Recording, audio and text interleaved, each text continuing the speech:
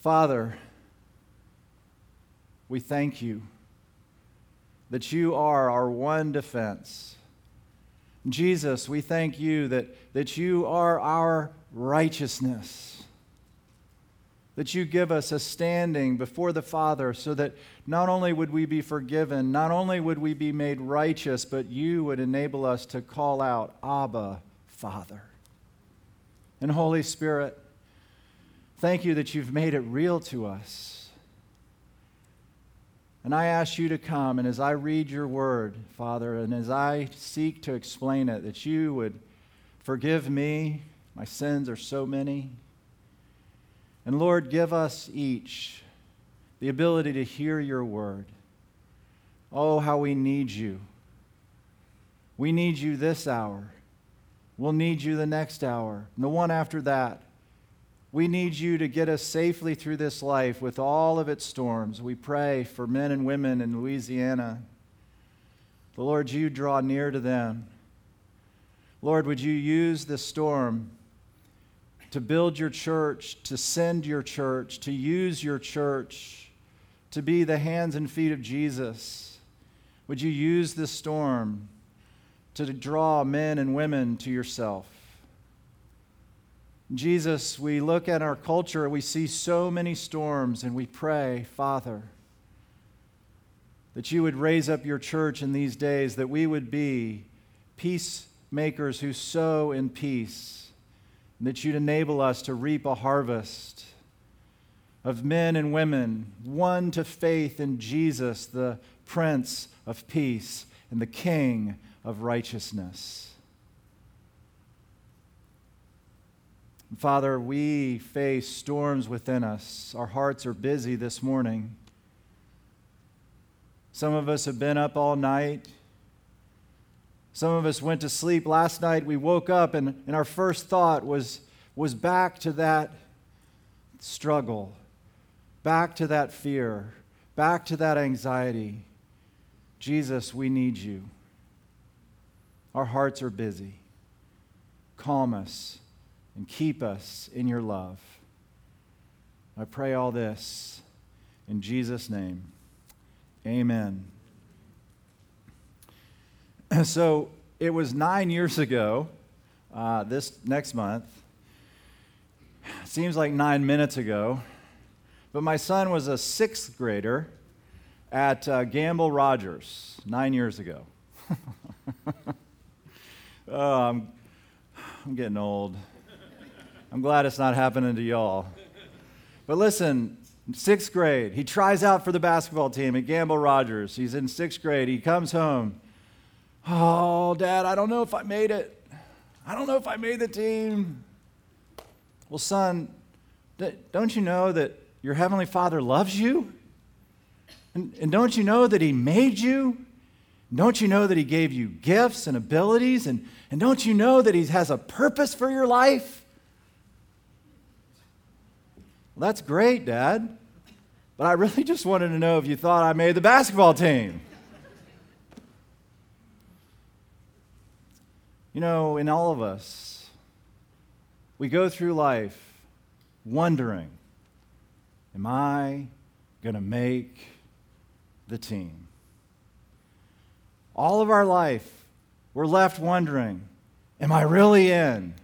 Do I really have it? Am I really accepted? Am I really loved? And I have good news for you, that if you would take this truth that I'm going to teach you from God's Word this morning, if you would take it deep into your heart, it has the power to drive out the fears, to drive out the doubts, to drive out the worries, to drive out the anxieties, and everything we run to try and satisfy our weary, thirsty, busy hearts.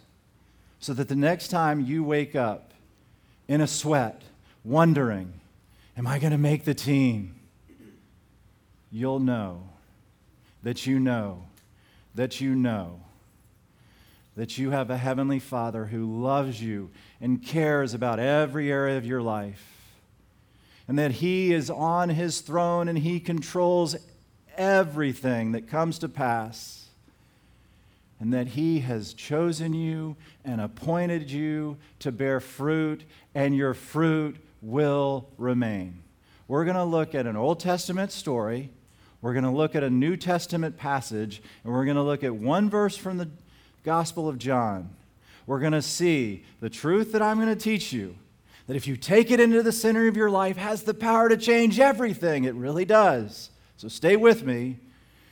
You'll see this truth illustrated in the Old Testament, taught in the New Testament, and accomplished by Jesus. We're going to see it taught in the Old Testament. So turn to Genesis 25. We're going to see it illustrated here in Genesis 25, and I'm going to start reading in verse 19. Here's the illustration. These are the records of the generations of Isaac, Abraham's son.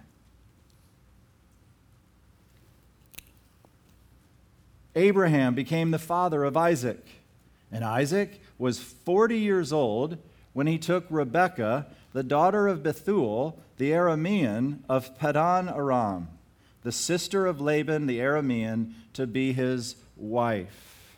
We looked at that story last week. We looked at that story and we learned that Isaac and Rebekah illustrate the point that I'm not Jesus. And you know, you're not Jesus. But Jesus gives us the power to love. That we're Rebekahs. We're loved by Jesus. And when Jesus loves us, we're enabled to love others. We pick up the story after Rebekah comes on the scene. In verse 21, Isaac prayed to the Lord on behalf of his wife because she was barren. Isaac knew there was a promise. He knew that God had said to his father, Abraham, that I'm going to give you descendants. Your descendants are going to be so numerous that they'll be like the stars of heaven. You won't be able to count them. And Isaac, having heard the promise from his father that just as Abraham had a son, Isaac, that Isaac, you'll have a son.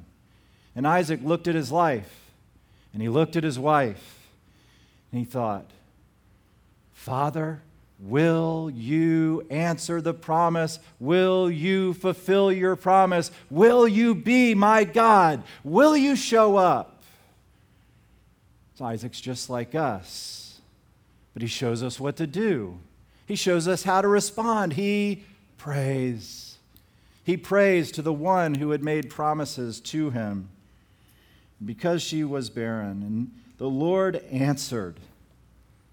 The Lord answered. And Rebekah, his wife, conceived. But the children struggled together within her, and she said, If it's so, why then am I this way?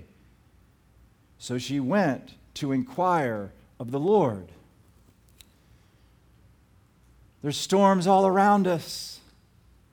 There's fears within us.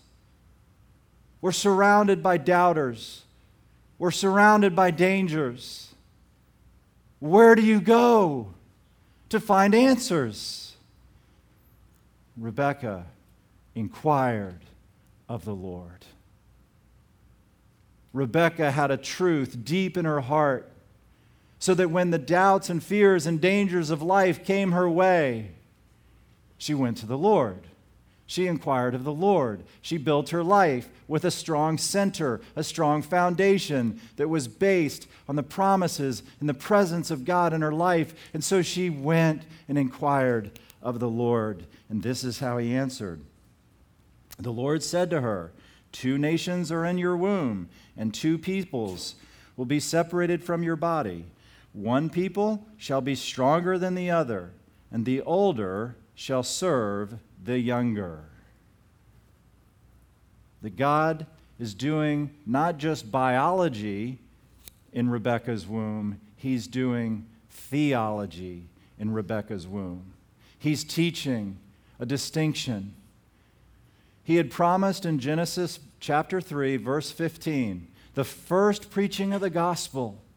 He had promised in Genesis 3, verse 15, that his response to the lostness and sinfulness of the world was going to be to provide a Savior, a Redeemer. And that this Savior was going to be born of a woman. And that this Savior was going to come through a unique line of individuals, beginning with Adam and Eve. This line, this seed of the woman was going to continue until the time when the Savior would be born.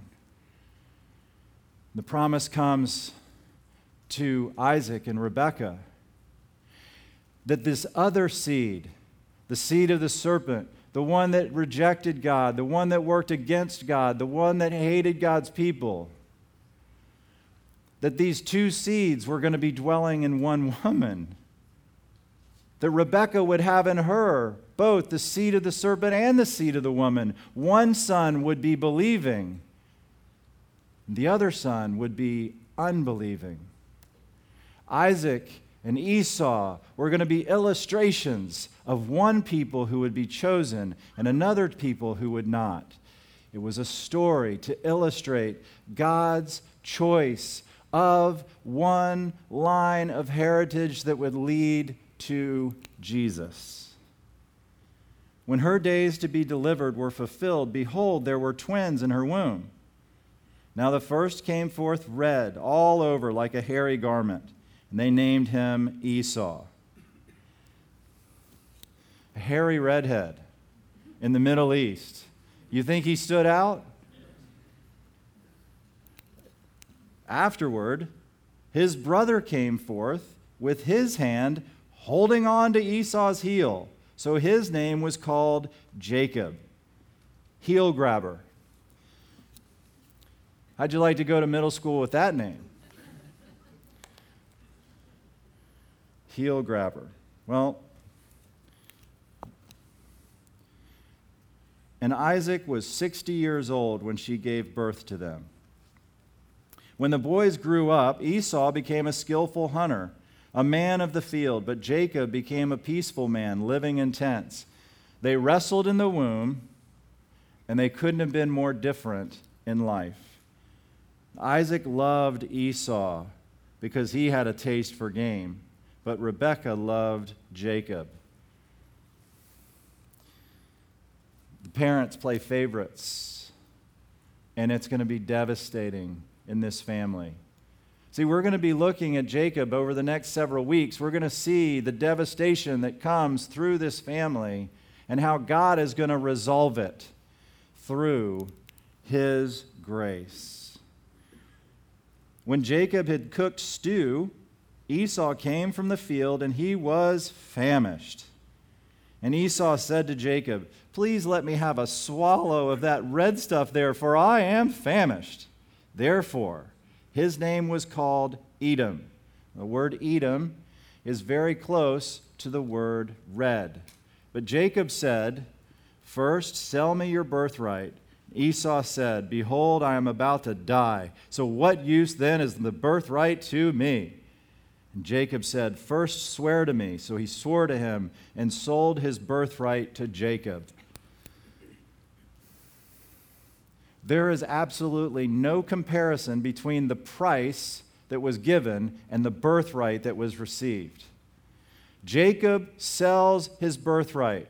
As the firstborn son, he would inherit everything that belonged to his father Isaac. He would have all the rights, all the privileges, all the resources, all the wealth. He would have the name and the claim to all that his father had. And he sells it for the paltry price of a cup of soup, a cup of Campbell's, when he had access to all that it was his father's. What a tragedy. What foolishness. To be driven by his desires, by his wants, by his needs, by what seemed good to him at the moment. So a heel grabber a manipulator, a liar, a cheat, and a soup addict. These are quite the people through whom God is going to bring the Messiah. Then Jacob gave Esau bread and lentil stew, and he ate and drank and rose and went on his way. Thus Esau despised his birthright. So there's the illustration. There's the story. Now here's the teaching from the New Testament. Romans chapter 9, starting in verse 10.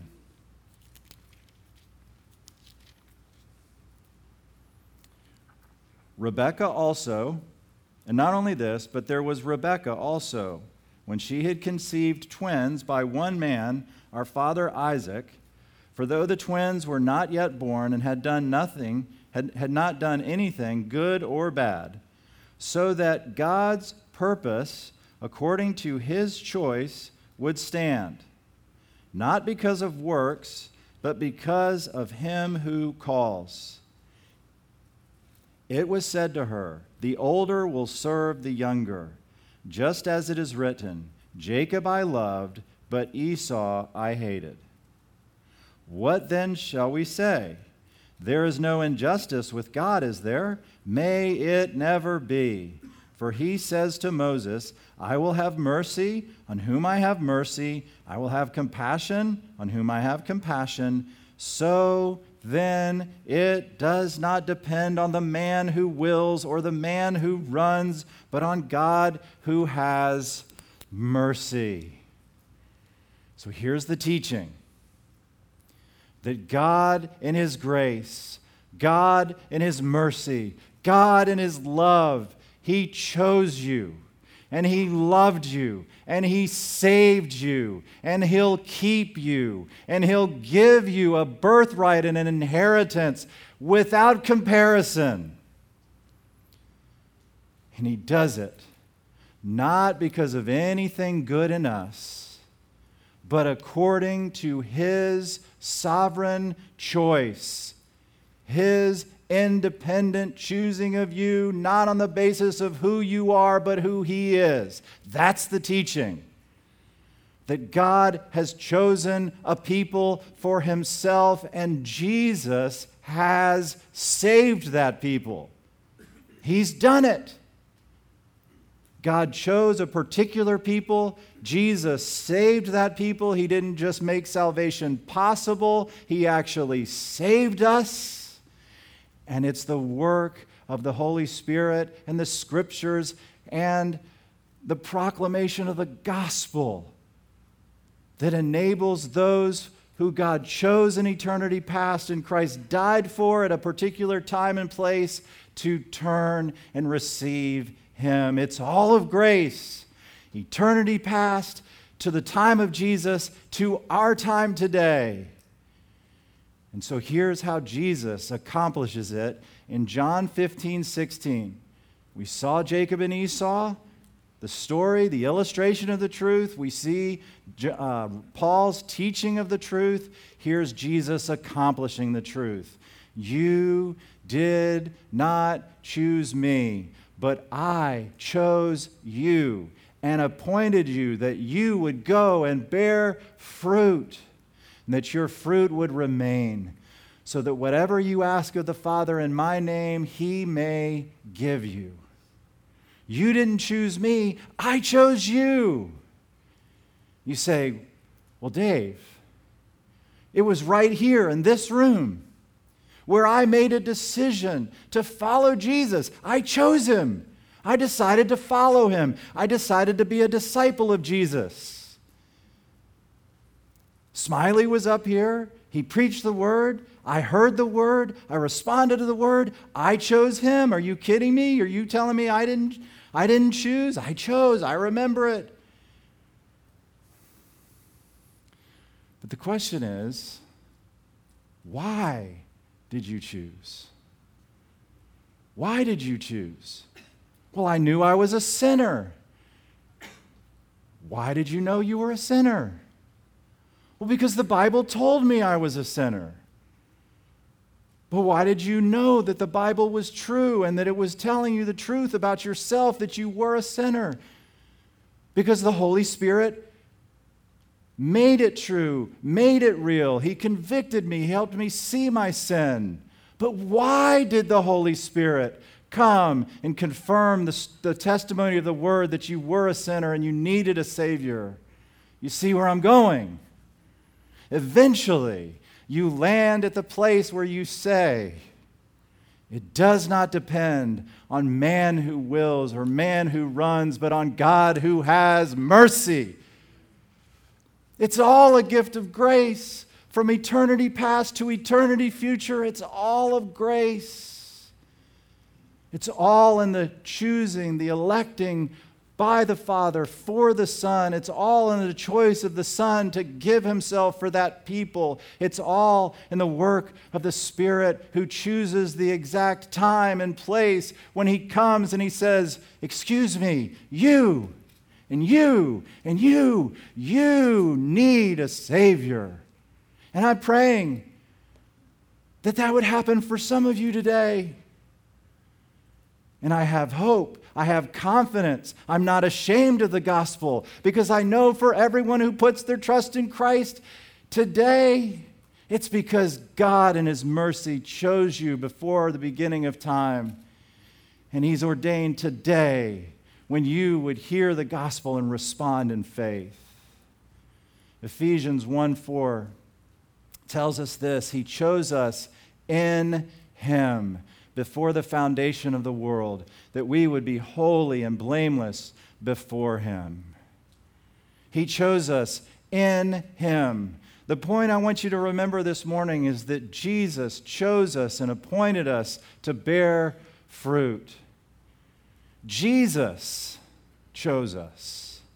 Jesus accomplished it for us. Jesus is the one that we look to understand how this work of God choosing is made real in our life. We look to Jesus. You know the story, the Disney story? Now look, you got to help me because I'm so confused. I thought I got it wrong at the first service. Then somebody told me I got it right. I need your help to know whether I'm telling you this right story. Who is it? Which story is it when the wicked person looks into the mirror every day and says, mirror, mirror on the wall, who's the fairest of them all? Which story is that? Okay, we got two different things. This is why I was confused. Is it Snow White or is it Sleeping Beauty? Which is it?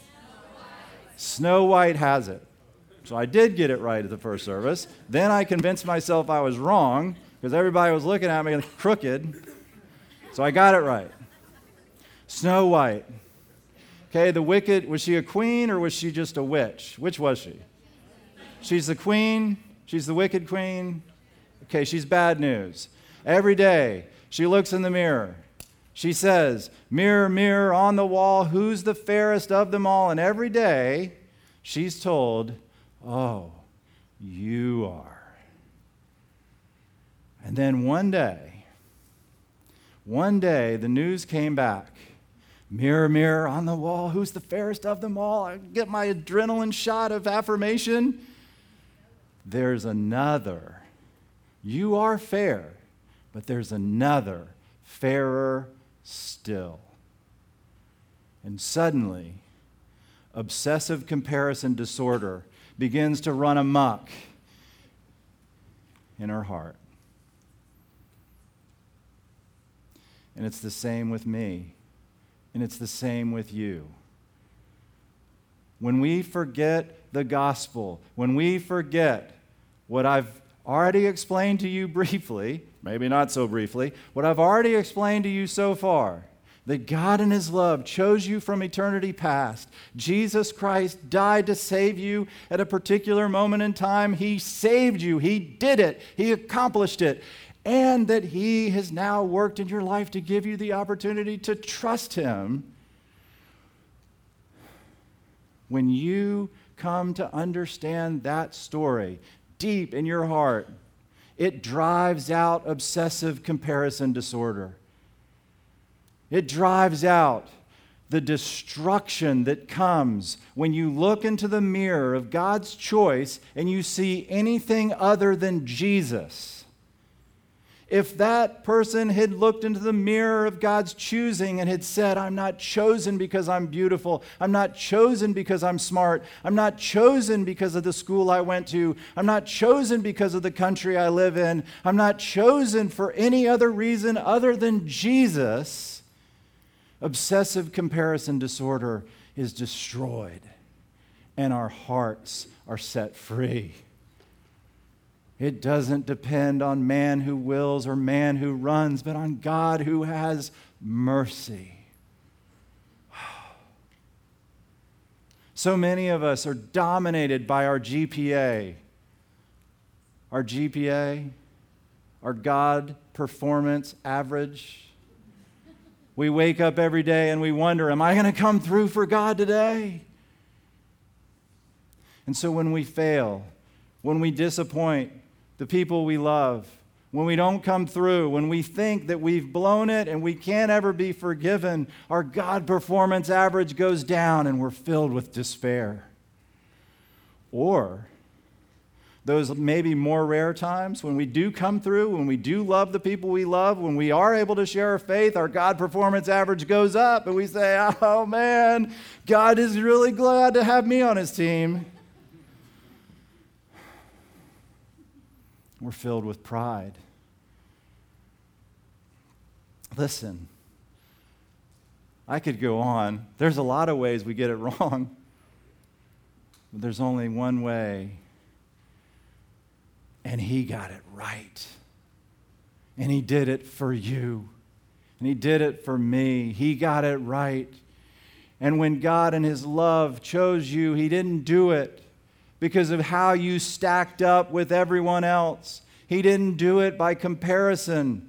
He did it by grace.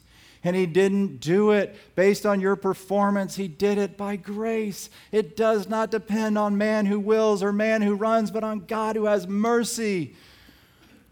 Let the gospel sink so deep in your heart. The security that you have in God's electing love. The security that you have in God choosing you, a people, for his own possession, in Jesus saving that people, in Jesus making that salvation available to you so that, yes, you would respond, but you would respond because his grace is at work in your life. Let that come into your heart. And drive out every other story that you tell yourself.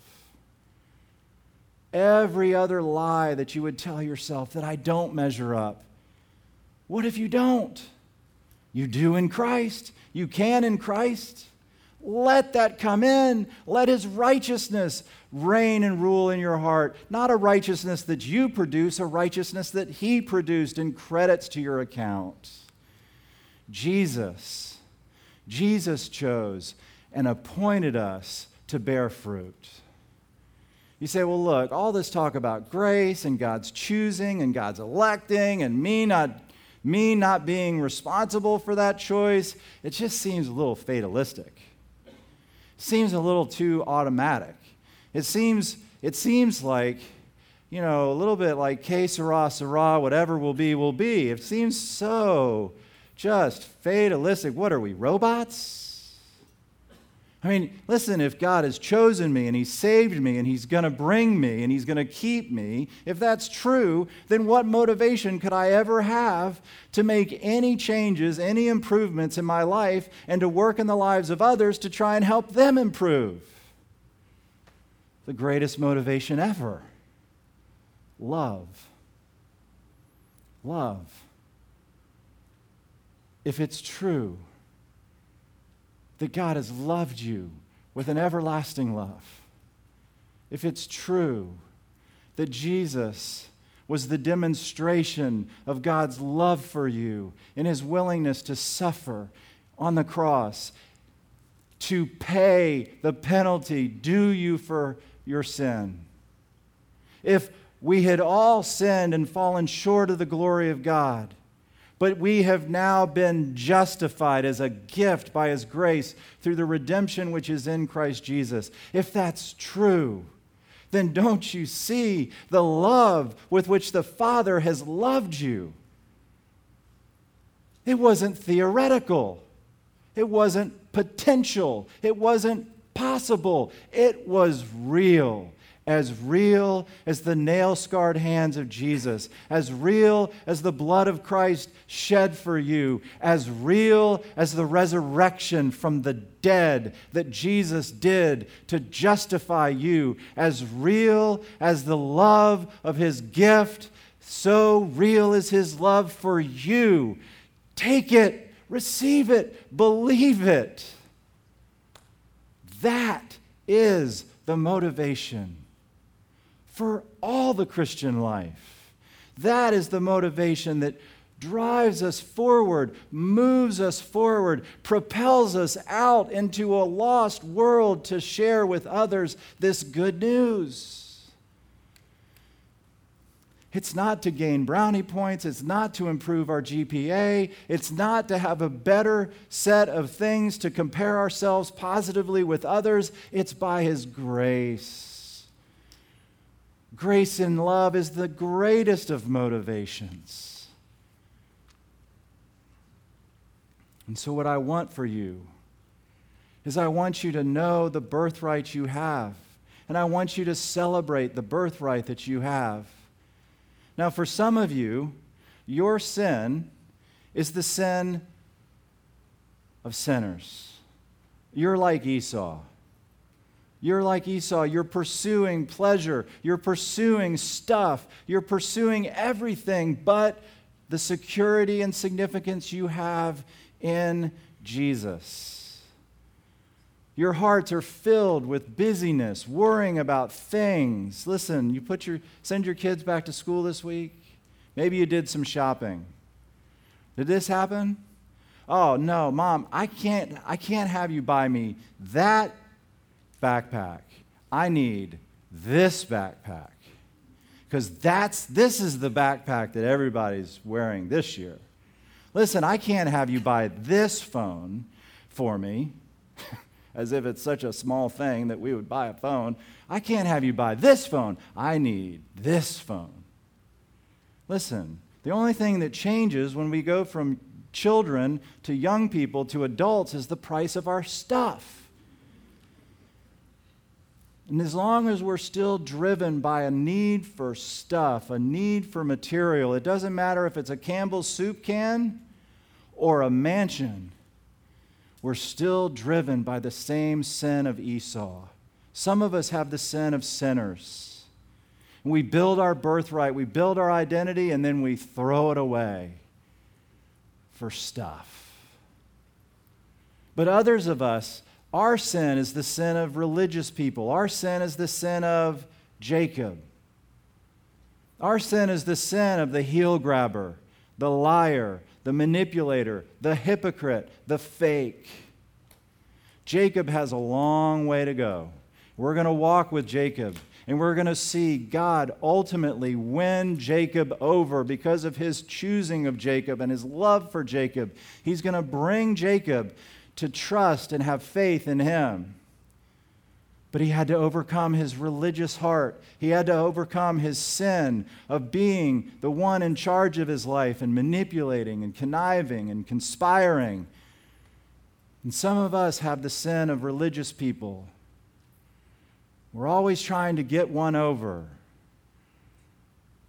But you know what God offers us? God offers us a birthright. A birthright secured. A birthright secured by the work of Jesus on our behalf. A birthright, a guarantee of God's forever love. Galatians 4, verse 4. When the fullness of time came, God sent forth His Son, born of a woman, born under the law, so that He might redeem those who were under the law. The Redeemer promised in Genesis 3:15 stepped into the world. He redeemed those who were under the law, that we might receive the adoption as sons. Because you are sons, God has sent forth the Spirit of His Son into our hearts, crying, Abba, Father. You know what that means? It means you have a birthright. It means you have a guarantee of God's love. In Jesus' work on your behalf, in justification, He declares you right with Him legally. God, as judge, says you are not guilty. But in adoption, He says you have the birthright. You have the birthright. Your older brother Jesus was the one to inherit all things, but he was willing to be despised and rejected and bear your sin on the cross, so that the privileges, the rights of sons could be given to you by grace. And so that God could give you His family love. You could be a part of His forever family. You could have the birthright that Esau despised and that Jacob thought he could manipulate his way into. You receive it by grace. And if it's by grace, then it's secure. It's kept because you didn't earn it. You didn't deserve it. You received it by the grace of the Father. He chose you for it. Jesus secured it for you, and God then applies it through the work of the Holy Spirit that now cries out, Abba, Father. Is that Abba, Father in you? Is that Abba, Father love in you? Do you cry out, Abba, Father? The words aren't in the prayers of Isaac and Rebekah, but the sentiment is, the love is, the dependence is, the faith is. They show us what Abba, Father prayer looks like. Isaac and Rebekah, they knew the Father's love. Do you? Does your heart cry out to your Heavenly Father in dependence? Oh, what I want for you this week is to celebrate your birthright. To celebrate all that Jesus has done for you. I want you this week, I want you to take John 15:16, and I want you to make it your prayer. Jesus, the pressure's off. The end of the struggle has come. The pressure's off. I didn't choose you. You chose me. I don't wake up every morning anxious, running into Gamble Rogers, whether to see if my name's on the list. I wake up every morning and I know that my name is written on the list of eternal life. I know that Jesus Christ has saved me. He's redeemed me. He's loved me.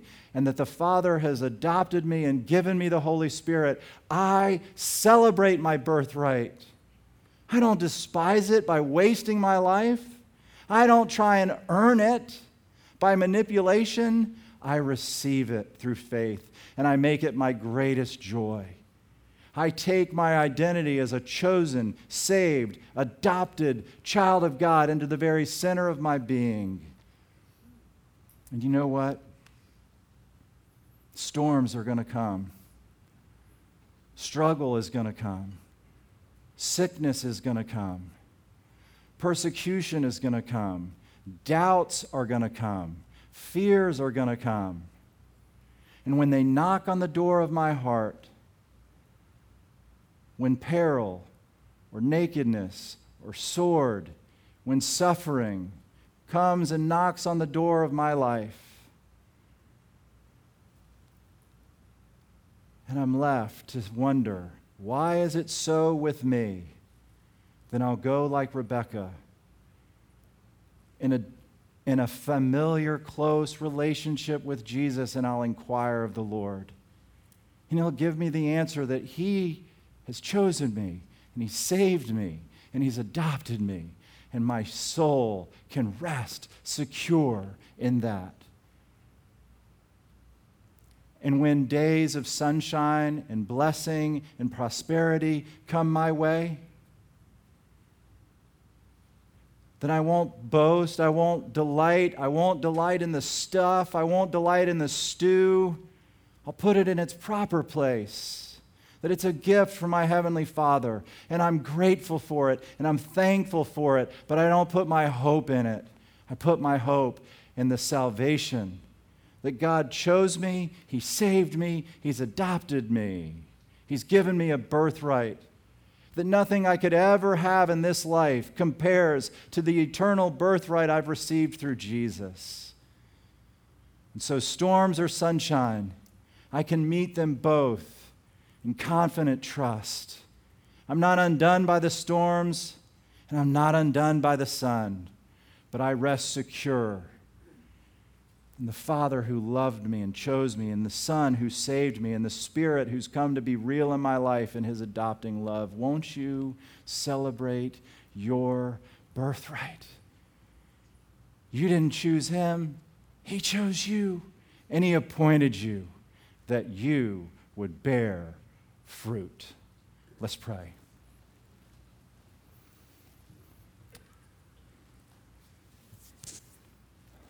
Father, thank you. Father, Son, and Holy Spirit, in eternity past, there was a conspiracy together in heaven where you live, where you get to decide everything. You conspired together, and you chose a people. And when we had rejected you and run from you, you ran after us. You orchestrated all of history until that day. And when the fullness of time had come, you sent your Son. And Jesus, you stepped into this world, fully God and fully man, and you did it. You saved us. Thank you. For some here today, the gospel was heard for the first time. They saw their sin. They saw their need of a Savior. They saw the wonder of the cross and the greatness of the work that you've done, Jesus. If that's you, then I have confidence to invite you to put your trust in Jesus. Won't you tell Him, Jesus, I've sinned against you. I'm sorry. Jesus, I believe you died and rose again. You paid the penalty due me for my sin. You rose to show that the penalty, the payment had been accepted. Jesus, come into my life and help me to follow you all the days of my life as a chosen, saved, and adopted son or daughter. Father, may I never boast, may I never glory, but in the cross of Christ. Lord, I celebrate, and I invite everyone here to celebrate their birthright, that you have adopted us and given us the status, the standing of membership in your forever family. I thank you, and I pray in Jesus' name. Amen.